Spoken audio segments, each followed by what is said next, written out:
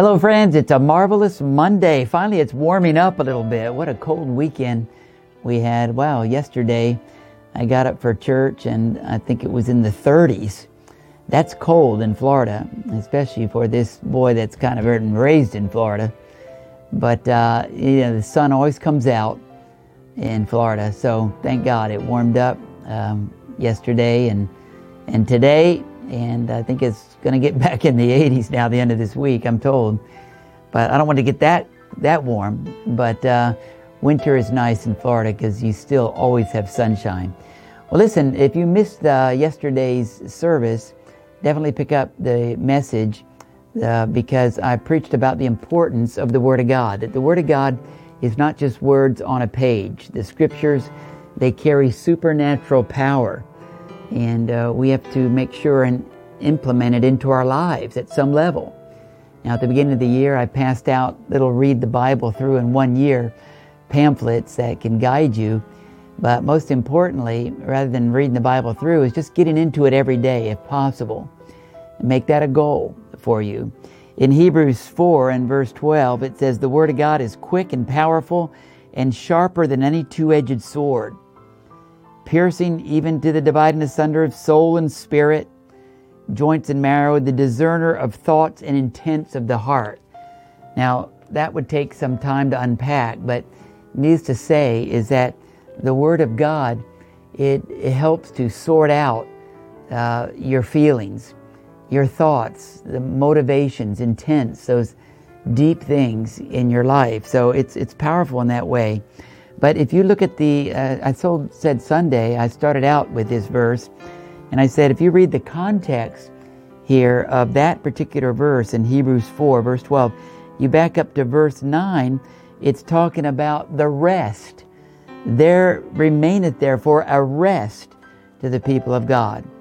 For he that is entered into his rest, he also has ceased from his own works, as God did from his. Let us labor therefore to enter into that rest.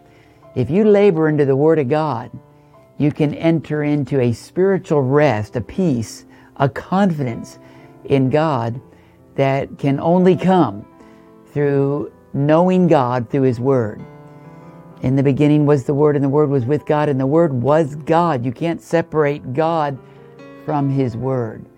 And the more you get to know His Word, the more you get to know God, and the more you'll enter into His rest. So this whole chapter is about a Sabbath rest for the people of God. But it's not about just happening on the seventh day, the Sabbath. It's about a spiritual place in knowing God that comes through His Word. Well, let's break some bread together. Jesus said, if you do this in remembrance of me. This is something that also helps us to get to know God. Any act of obedience draws you closer to God. Father, today, as we drink this out of olive wood chalice and dish here from Israel, Lord, I pray, Lord, that you'll give us a greater understanding of the ancient Scriptures that were written over 2,000 years ago, but Lord, that you would make them alive in us today as we break this bread, this juice, the body and the blood of our Lord Jesus Christ. In Jesus' name, amen. Let's do it together.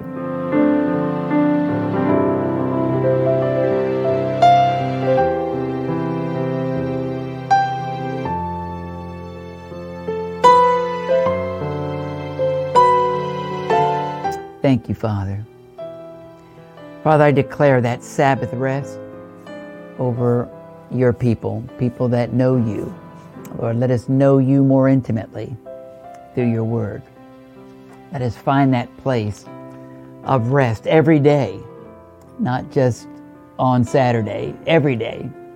Lord, as we enter that rest, hallelujah, we labor to enter into that rest, and help us, Lord, in our unbelief through your Word. The Word of God is quick, powerful, sharper than a two-edged sword. Has something to do with entering into that rest. Well, listen, it's Monday. I hope you'll join me again tomorrow. Bring your Bible. I'm going to show you another principle is very important about the Word of God. Until then, bye-bye for now.